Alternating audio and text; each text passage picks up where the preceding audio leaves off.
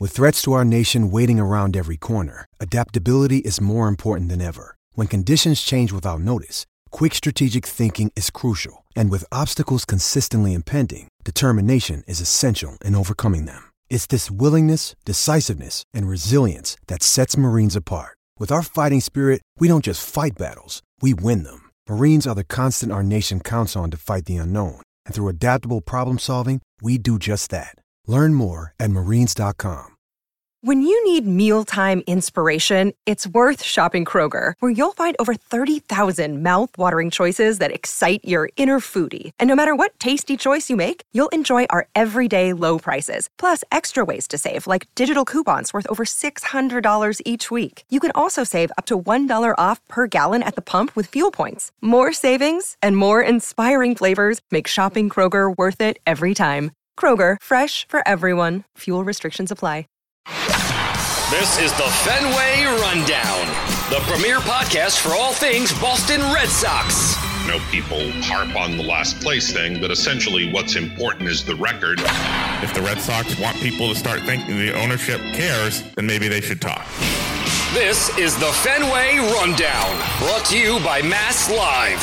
Here are your hosts, Chris Cotillo and Sean McAdam. It's a new week, which means it's time for a new Fenway Rundown podcast, Mass Live's Red Sox show. Chris Cotillo here. Sean McAdam is also here, not physically, but on Zoom, because that's how we record things in the year of our Lord 2024. We are doing a mailbag episode today. We have enjoyed doing these the last few weeks. And, of course, these questions do not come from Twitter anymore. They come from our Insider text program, which if you've listened to the show the last couple of months, you know how to sign up, but Sean will remind you anyway. We don't need no stinking Elon Musk as our battle cry today. We have everything from the Red Sox Insider text, as Chris mentioned, and you too can be part of that community, have access to us, that is Chris and myself, along with Chris Smith, our colleague. You can text us questions and comments and trade suggestions and free agent recommendations, whatever's on your mind when it comes to baseball, and we will respond to your phone, your tablet, your laptop, and it's a lot of fun. All you have to do is text the word join to 617-751-6257 and then click on the link to subscribe. You get a 14-day introductory free period, and after that, it is $4.99 per month. So we have about 40 questions from people who sent in questions. We, prompt the Insider text subscribers. They respond with their questions, and we do get back to them. We can't see everything on Twitter, but we do see everything on the program. So as Sean said, a good way to interact with us and get your questions answered, especially in this format, which we've done and I think we enjoy. For the sake of sanity, I'm going to combine some questions. Obviously, there's some overlap. Try to cite everybody who asked them, but that can be impossible when we have 40 of them coming in about 20 minutes. So, Sean, we will start with this. Some reporting I had yesterday and something that a lot of people are asking about. The Shōta Imanaga sweepstakes coming to an end this week on Thursday. Just to kind of peel back the curtain, his deadline is to sign Thursday. There are multiple teams involved. The Red Sox have been one of them. As of yesterday, I decided to start texting around and seeing, do the Red Sox really have a shot here? The first thing I heard was they're not being serious with him. The second thing I heard was this is a long shot to happen. Of course, deadlines force action. There is, of course, always a chance the Red Sox up their offer or get more on an even playing field with him before Thursday. We've seen some conflicting reports today about the Giants, the Angels, the Cubs, whatever it is. When something's about to happen, there's a lot of rumors flying. From what we've heard, the Red Sox, at least as of the weekend and as of yesterday, had not been super aggressive. Just from a few people asking about Imanaga, just your read on the situation. Is it just another one of these situations where the Red Sox are in but get outbid? And then what do you think of the player? Yeah, well, on the first, it certainly seems as if the Red Sox level of interest is at best moderate. I think they've checked in. I think they have signaled some interest, but how far they're willing to go and whether they're willing to go dollar for dollar with a number of the other teams that have been lined up as more serious suitors, shall we say, like the San Francisco Giants, most obviously. There are anywhere from 4 to 5 teams apparently in on Imanaga. From all I can gather, and I talked to a scout who saw both Yamamoto and Imanaga and gave me a detailed scouting report a month or so ago. He profiles as kind of a back end guy. And there's some value there to that. You have to have somebody fill out your rotation. But if you're looking for a guy that's really going to impact the top half of the rotation, I'm not sure that Imanaga fits that profile. He is older than Yamamoto. We've made great mention of Yamamoto's relative youth at 25 being so rare for a top-notch free agent starter in this age. Imanaga is already 30. And while he might be a nice depth option for a lot of teams, the Red Sox included, to me, he's not going to move the needle tremendously. So I would expect that the Red Sox will continue to try to fill their pitching needs via trade avenues rather than free agency. We'll get to that in a second. There are a couple questions about free agents that have come in from Thomas McCready. I saw Heyman say we're fully in on Imanaga, but if we miss out, is Jordan Montgomery back to being an option by default? And also some mention of trades. And Tom Ritchie saying Alex Spear said yesterday the Red Sox are unlikely to sign James Paxton. Could this be about dollars? Is it term? What is it there? Well, it wouldn't seem to be about dollars or term with Paxton because he's not in a position to demand a whole lot given how little he's pitched over the last 4 years. And he did pitch well, to give him credit, for the first half of last season before seemingly hitting a wall around the All-Star break and watching his performance nosedive in August to the point where he got shut down in September. So Paxton's not in a position, even in a pitching-starved marketplace, to demand any sort of length or really big numbers. It would have to be incentive-laden with perhaps an option that could be vested. If they're not in on Paxton, I would say it's not because of money. I would say that is the factor when it comes to both Montgomery and Snell, both of whom are represented by the Scott Boras Corporation, and neither of whom seem to be guys that the Red Sox want to go the limit on in terms of a 9-figure salary. And in Snell's case, perhaps as much as $200 million. Yeah, Ken Rosenthal said something similar the other day, and just he doesn't see them in on that market. It seems like the Yankees are starting to poke around on those two guys, which is always dangerous. I don't think the Dodgers possibly could add either of them, but there are teams. The Angels, I think, have been linked to Snell. The Mariners, I know, shook up their rotation with the Robbie Ray move. They're a team that has always been talked about with him because he's from there and could want to go there. So there are still top free agent pitchers available. I think the Imanaga sweepstakes this week coming to an end will kind of give some clarity on that.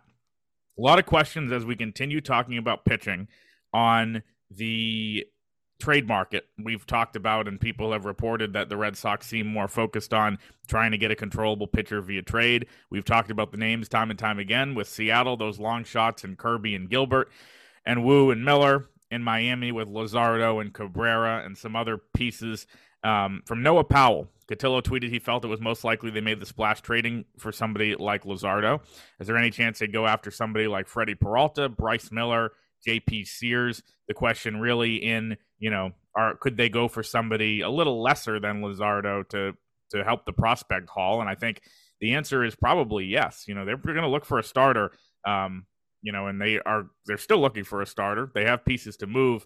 And if the prices for somebody at the top of the market, whether it be Luzardo or Gilbert, Kirby, whoever it is, are exorbitant, then I could see them trying to, pay a smaller price and get, that number 3, number 4 guy you might not have heard of.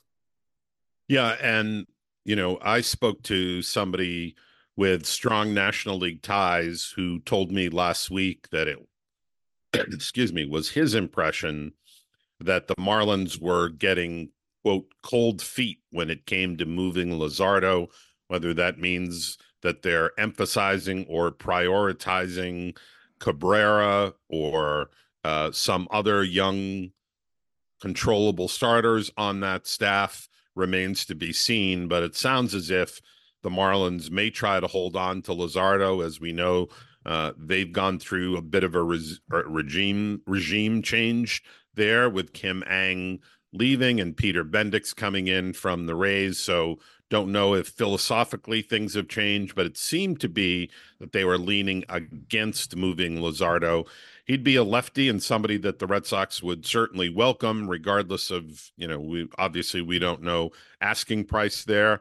But it certainly seems like the Red Sox are open to try to fill their pitching need via trade. There's even been some renewed talk about them perhaps being in on Dylan Cease, which would run counter to what we heard earlier in the offseason, that obtaining a guy with only a year left of control, as is the case with Cease, 2 with him.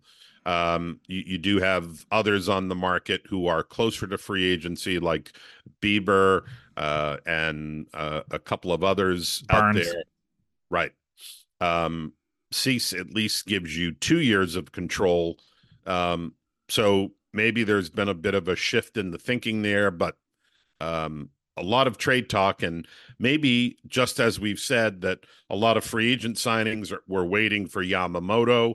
That did not happen. Yamamoto has been signed for a couple of weeks, and we thought that was going to break the dam when it came to free agent pitching.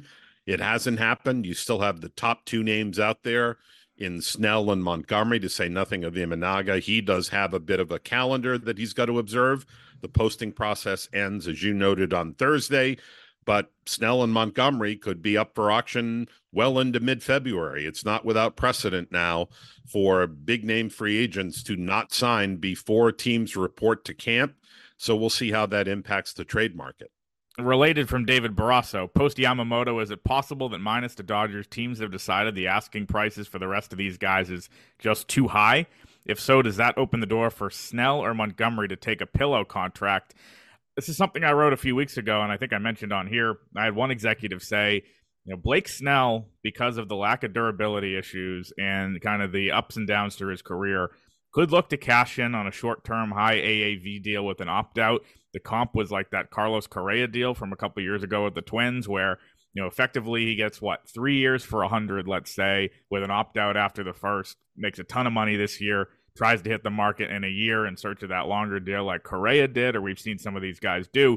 That, I think, is an option where it's not going to be your classic pillow. I think Teoscar Hernandez kind of got one there with 1 year for 23.5, but these pillow deals now have those opt-outs serving, that purpose. We saw it a little bit differently here with Giolito. I think that's possible for Snell. Montgomery, it feels like, he's remember too that, as you noted, the Correa deal, he too is represented by Boris. Yep. As are both Snell and Montgomery. So the precedent has been set by that agency. And a similar question from Joseph Higgins, as we just touched on. What's the holdup on trading or signing for a top-of-the-rotation starter? Is the asking price too much, or are they unwilling to pay market value? My read is it's a little bit of both. The price is still super high, and the Red Sox, as we've talked about, seem to have some financial restrictions that they've self-imposed, or at least that's what they've expressed to the people they're talking to. I still think that, come hell or high water, they're going to add another starter here at some point. Yeah, we certainly expect that, but it could well be that the free agent market, in addition to slowing down the trade market, maybe teams that have tradable assets like Cease, like Bieber, like Burns, are waiting for Snell and Montgomery to come off the free agent market. So teams that have been left standing as the musical chair game unfolds might be pressured into overpaying and providing more young talent for those guys with not a lot of with not a lot of control remaining. If so, the Red Sox are going to go from perhaps not wanting to pay the going rate as a free agent in terms of contract to being forced to give up more in return from their prospect collection in order to get one of those guys in a trade. These kind of questions are a little bit related, so we'll touch them both at the same time on the trade market. From Scott Pratt, with the talk about the Red Sox doing a trade to obtain a starting pitcher, which one of the top 4 prospects, which, the big 3 obviously being Meyer, Anthony, and Teal. I think we're throwing Ceddanne Rafaela into that mix. Would you be most upset for them to deal away? And another question From J.M. Wilson, how about this? What value would an impartial observer say somebody like Keith Law assigned to each of our young tradable outfielders?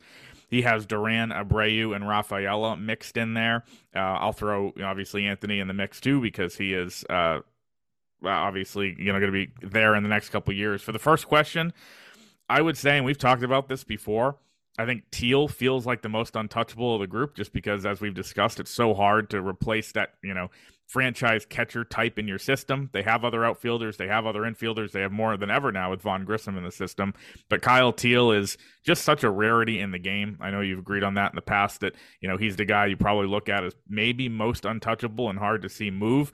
As for the other question, I think, those three guys especially include, Anthony's probably in a different category, but those three guys you mentioned in different categories where, Duran, you have the ups and downs of a long major league track record. With Rafaela, probably more upside than anyone in the group, the tools, the defense, all that. And Abreu, a guy I could see them selling high on after, a pretty good September. I would rank them probably in terms of how much teams are interested as Rafaela, Abreu, Duran, but the final two being close. How would you look at that? Yeah, I might flip 2 and 3. I would say Rafaela ranks first among that trio. But because of his plus speed, I might put Duran ahead of Abreu, in no small part because he's at least had more major league time. Some of that has not been quality playing time. We know how much he struggled in 21 and 22 before finally breaking out in 23, and then, of course, missing the final month with an injury. But I think Duran has demonstrated more ability at the big league level than Abreu has at this time. And I think maybe his ceiling is a little higher. Abreu's probably a better defender, maybe looked upon as a more talented all-around guy who's going to provide you with a little more power than Duran is. I just think that plus speed sticks out a little bit for teams. 3 questions here that all kind of say the same thing. From Michael, do you think the Kenley Jansen trade talk is more about Andrew Bailey and Craig Breslow believing they have the right arms to get the final 3 to 6 outs and that there's a better way to allocate that money? I have a hard time believing they would tell a free agent they need to get money off the books before signing them. The optics are terrible. Counterpoint in the optics, they didn't release that publicly. They told a free agent. The free agent told us. So the Red Sox weren't necessarily advertising this. I'm sure they're not thrilled about it getting out, but it's what happened, so we have no choice there. From Jeff, what would you expect the target package to be if the Red Sox do trade Kenley Jansen and establish major leaguer or prospects to ensure full savings on the salary? And from William Taylor, could part of the desire to shed payroll have anything to do with the possibility of taking on a bad or larger contract to lessen the prospect price for the mythical controllable starter and giving the option of, maybe taking on like Avisail Garcia with Luzardo, something like that? I would say in terms of the Jansen trade, and I've said it before, there can be 2 kind of dueling narratives here with this, where number one, they should not be looking to shed payroll because they're a big market team, and it's embarrassing to be in that position with where their finances are right now. But number 2, that does make sense as a baseball move because of the guys they have, whether it be Martin, Houck, Whitlock, Schreiber, Winkowski, some of these guys we've talked about. Like, Kenley Jansen is a luxury, as you pointed out, for a team that is not a ready-made World Series contender. They probably feel like it just makes some sense where we don't necessarily need them 100%, and there's a chance we could move on. I do think that there is probably, they're more likely than not to get prospects than a major leaguer, just because that seems to be the type of deal they're going to want to do, especially if money is taken off in the process. Yeah, I think that they would get a good but not great prospect for Kenley Jansen. You're not going to get a top 5 prospect from a team, meaning a team's top 5 prospect, but it could be somebody that could contribute and possibly be, a depth option on a major league roster.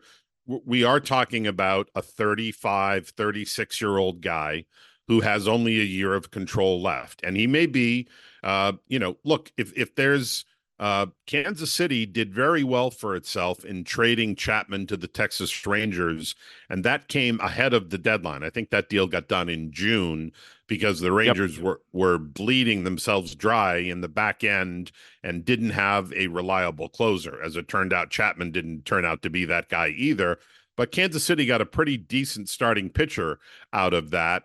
And I would rather certainly have Jansen than Aroldis Chapman. So maybe it surprises us what they get in return.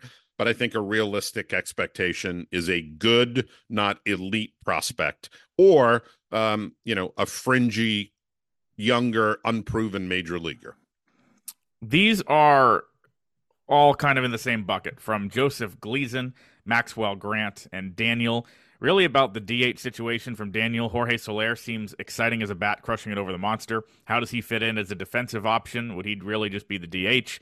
Maxwell asking, who would you rather have at DH going into the season? Yoshida, Soler, Turner, JD Martinez even. And Joseph talking about Adam Duvall. Are they entertaining the idea of re-signing him? If he stays healthy, he'd be an excellent addition in the field in a couple of places. So let's kind of break this down, talk about Jorge Soler a little bit. And the news broke the other night that Teoscar Hernandez was going to the Dodgers. There was immediately a report that the Red Sox are talking to Jorge Soler, that he makes some sense. We've seen them linked there a couple times. Different players, and obviously Soler brings huge power, right-handed swing at Fenway. He would give them the right-handed power they need. He would, it seems, give them a full-time DH, which is something that Craig Breslow has said they don't want to do. Outfield-wise, he's not very good. Not as good as a lot of the pieces on the roster. Almost impossible to see him playing right field at Fenway Park. You can't possibly put out an outfield that has Soler in right field, Yoshida in left, in my mind.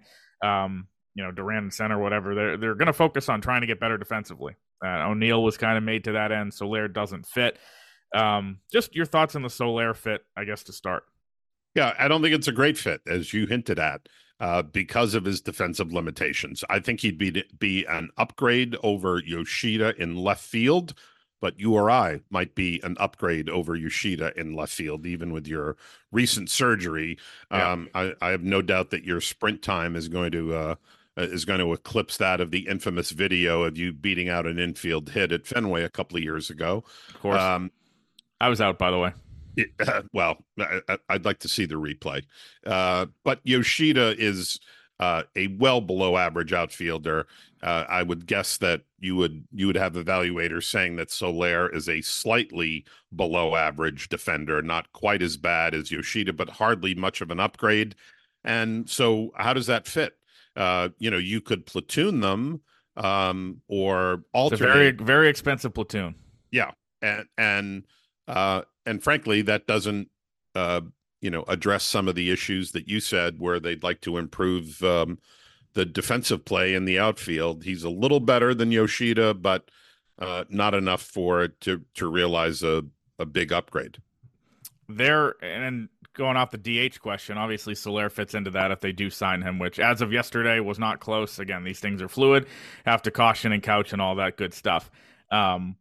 Duvall is a guy that I've said on every podcast since October I think fits. He's not going to cost you much. He can play the outfield, no longer elite probably or gold glove, but can play serviceably out there. Yeah, and I think he'd be fine in a corner. You just can't ask him to play center as they did at times last year. Right. I don't know that I'd want him in right a whole lot, but he certainly could handle left field. He'd be worlds better than Yoshida out there. And a guy that we've talked about a billion times could possibly cycle in at first base, something he did early in his career. If the Red Sox re-sign him, have to wonder about that. I mean, the ideal thing for me, and Breslow said this going back to the GM meetings, he wants to cycle guys through that DH spot. So to have somebody like Justin Turner or JD Martinez or Jorge Soler even in that spot brings them back to what they are actively trying to get away from.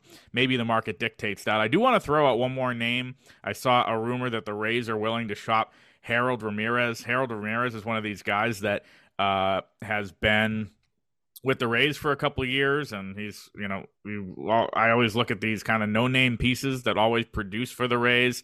He's getting expensive down in Rays land, $4 or $5 million due in arbitration this year. Free agent after next season, so 2 years of control. Gives you an option at first base, can play the outfield, a DH option, and hit 813 post an 813 OPS as a right-handed hitter. Division trades you always kind of wonder about, but Breslow did it with the Yankees. That's a guy on the trade market that I think fits the Red Sox in a lot of ways. Yeah, he does. But usually, and looking at where the Rays sit, you would think they would be after some young pitching, after trading away Glasnow after the 5 Tommy without, John surgeries their guys are having. Right. They've got McClanahan out for the whole year. They're going to miss Springs and Rasmussen for at least the first half.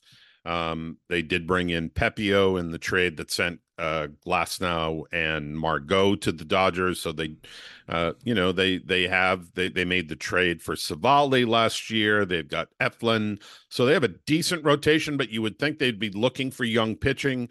And the Red Sox, frankly, don't have that to deal unless you're thinking about giving up somebody like Houck or Whitlock for, frankly, a platoonish type depth bat like Ramirez. I don't know that he's necessarily an everyday player. He could be helpful, and as you said, has the ability to move around a little bit.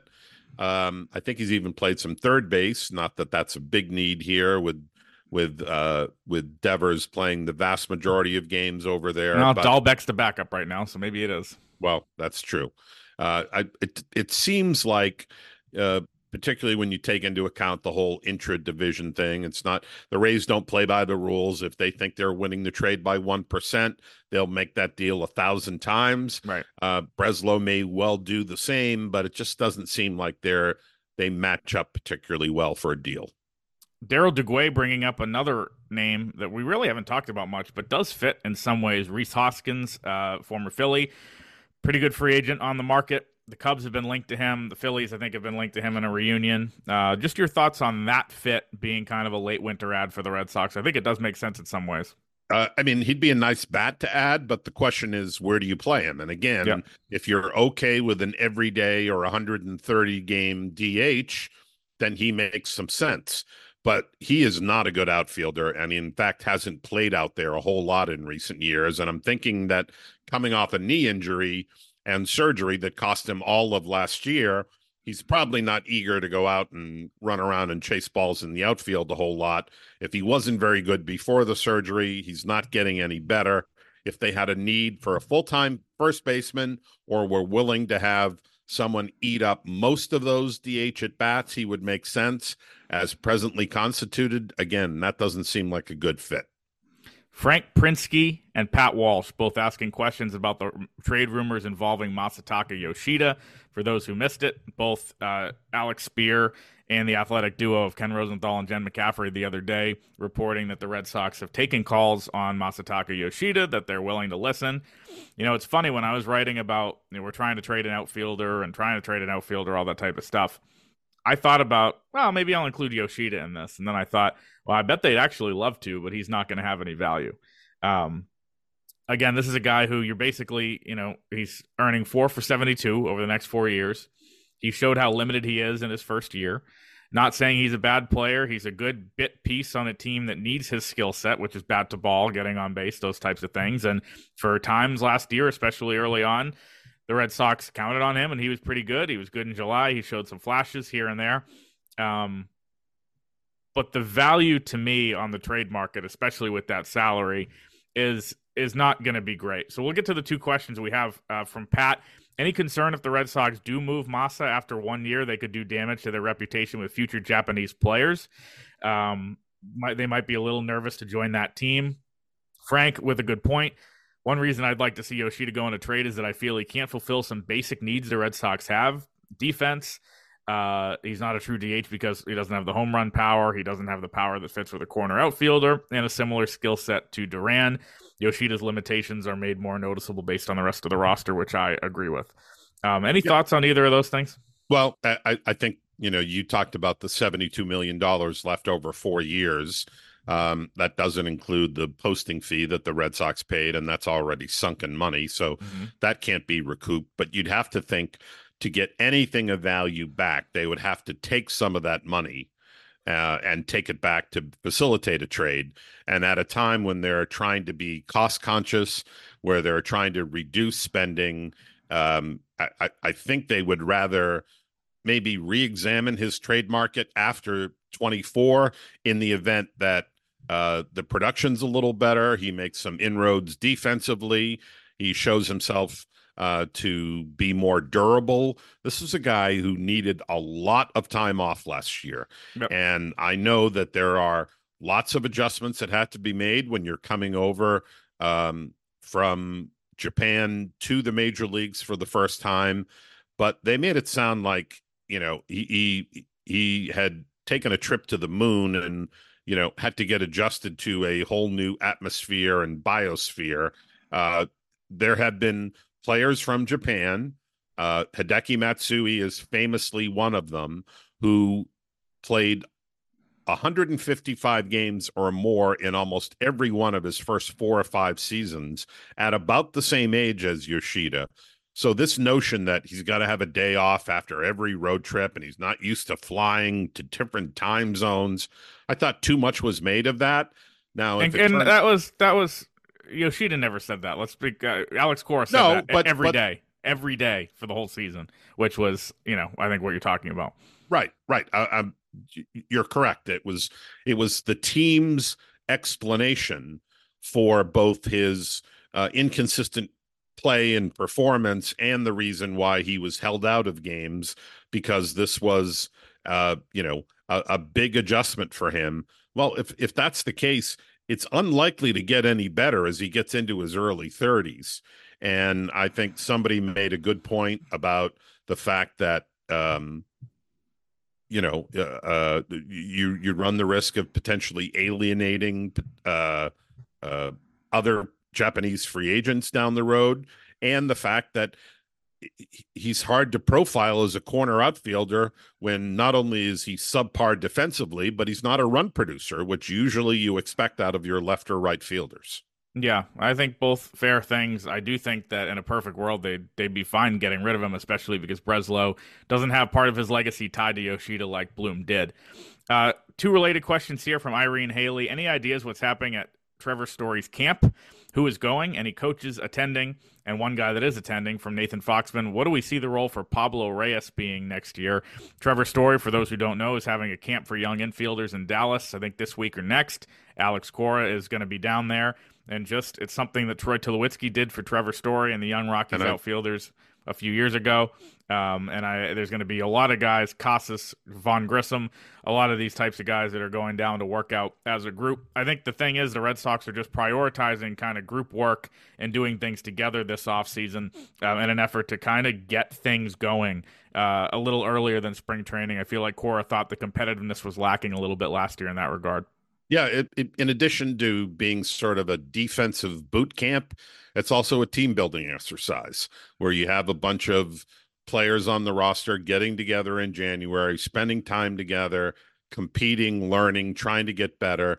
And I think it's also a good sign that Story is taking on that leadership mantle a little bit, at least insofar as his fellow infielders, trying to pass on some of the things that he learned. For as much criticism as we've had about Story offensively in his injury-plagued 2 years here, we saw what a difference maker he can be defensively over the final 2 months.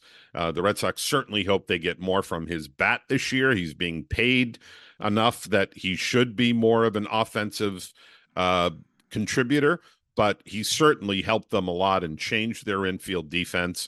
And to the degree he's willing to share some of that with some of the younger players who have far less experience at the big league level, including Von Grissom, I think that's a good sign. I think also you mentioned Cora will be there. I believe Ramon Vasquez is also one of the base coaches, or rather the bench coach will be there. So somebody who's worked with infielders in the past to work with the players along with Story and Cora.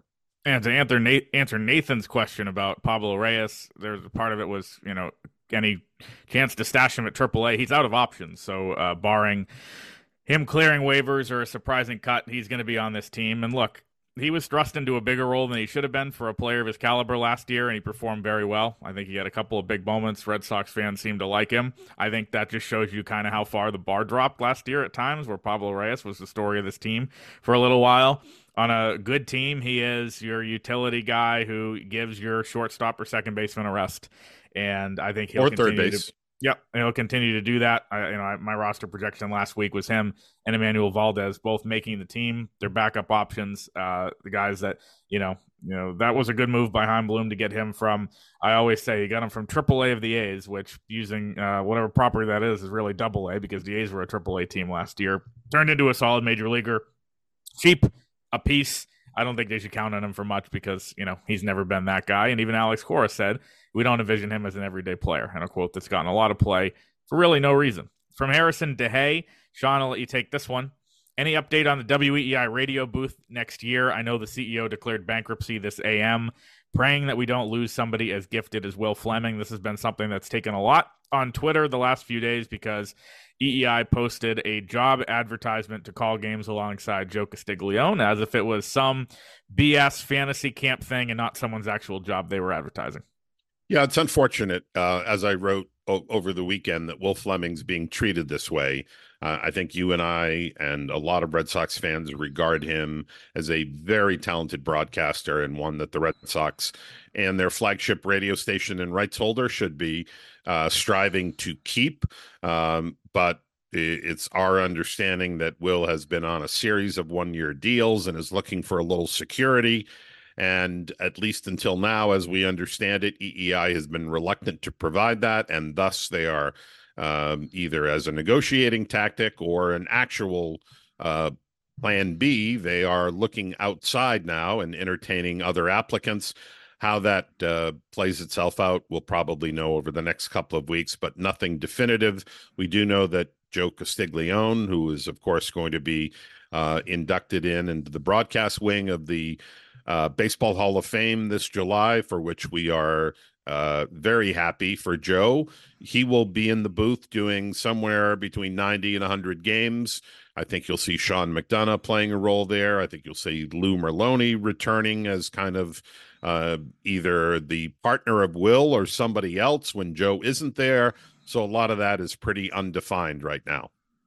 Yeah, it is unfortunate that it played out publicly and whatever kind of move that they decided to make, and obviously the job leaked on Twitter and all that stuff, and I think there's a lot at play there that will play out in the next couple weeks.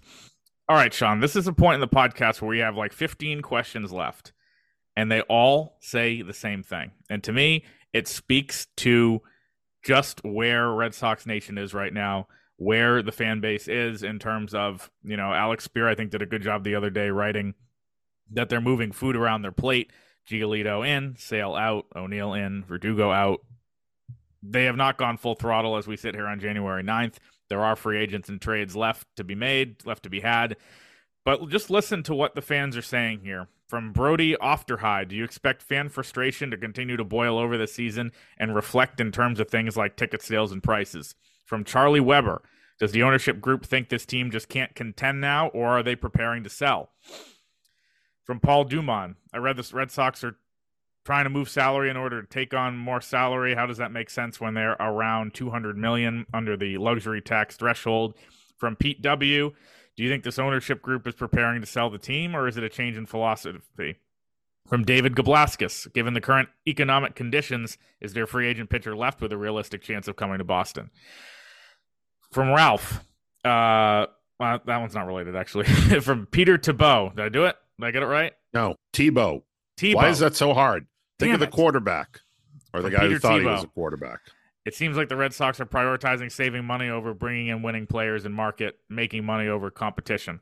From Doug Radcliffe, always one to mince words. Why does John Henry suck and not care about this team anymore? Sean Palmer, when was the last time an offseason developed as slowly as this one, and how hard does that make your job? From A.D. Ignatius, why should we not give up on this team for 2024 after yet another deflating offseason and trade deadline? From Barb Montagani, what are they doing to improve the Red Sox? Do they have a plan for countering the moves made by their division rivals? And from John McSheffrey, it's pathetic to be thinking and asking business questions instead of on-the-field questions. What is with the Red Sox business model as currently constructed? We took 40 questions today. Let's get to the easy part. Yeah. No, they are not intending to sell. That has been reiterated, restated, emphasized by a number of people. Tom Warner has addressed it, said there's absolutely no interest or plans to sell John Henry on the occasions, however few they may be. In an email exchange with me last February, said, when have we, meaning Fenway Sports Group, ever sold anything? And that part is true. They have bought, they have added to their portfolio with the Pittsburgh Penguins, with some golf investments, with stock car, NASCAR, soccer in the Premier League in Liverpool, but they have not spun anything off. So if you're looking at the reduced payroll as evidence that they are preparing to sell, and you want that outcome, I'm afraid I have some bad news for you. I do not see that on the horizon by any measure or metric. I just think the fact that we got 40 questions and 15 of them are in that tone says a lot to me. You know, yeah. We're a week away from winter weekend. Again, I don't think there's going to be a town hall, although we haven't confirmed that. The Red Sox ownership, the management understand that is the tenor of the fan discussion right now. You know, we see, and I've talked about it, people are pissed off at us for writing that they're not in on this guy or they're a long shot on this guy when it's just agents and GMs of other teams saying, hey, like, this is how they're acting. This is what they're doing. A lot of shooting the messenger. It's frustrating if you're a fan, but we have officially entered shoot the messenger territory where people think we're trying to be controversial or go for clicks or any of that. We would rather have significant news to report on and analyze. But the fact of the matter is that they have been very cautious with their outlay of money and payroll. They are showing no signs that they're going to be anywhere close to the first CBT threshold. They are indeed telling people in the industry that they have to get rid of money before they can take any more. Those are the facts. How you want to interpret them may be up to you, or you don't have to agree with our analysis, but that is what's going on, and that is reflected in the frustration that you feel from so many fans. Remember, too, that tickets for the first half of the season go on sale this Thursday. And while this is not 1982 and we will not be measuring the team's popularity by how many people are on Jersey Street on 10 o'clock Thursday morning, ticket sales don't work that way. Most of them are virtual and digital and purchased online instead of lining up at the box office. But I would expect that there is going to be a commensurate drop of interest in ticket buying, particularly now. Now, maybe they make a big move or two, whether it's trade or free agent signing, between now and the report date on whatever that is, February 12th or 13th, that will spur ticket sales.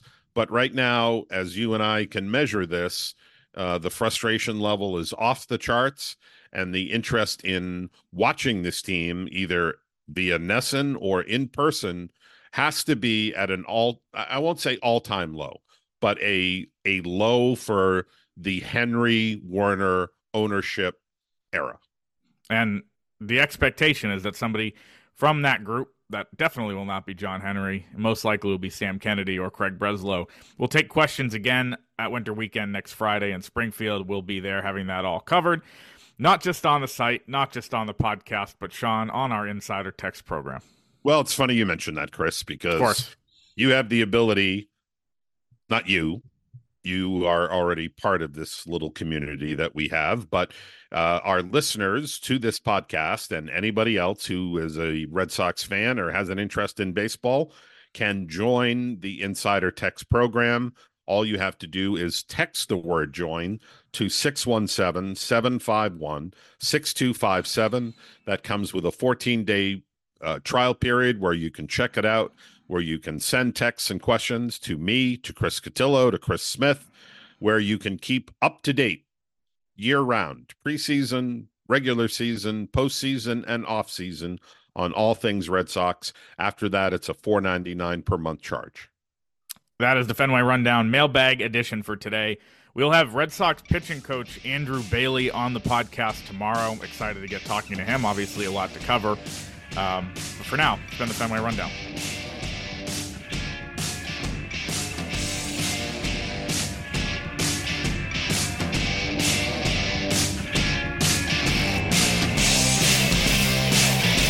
This has been the Fenway Rundown, brought to you by Mass Live.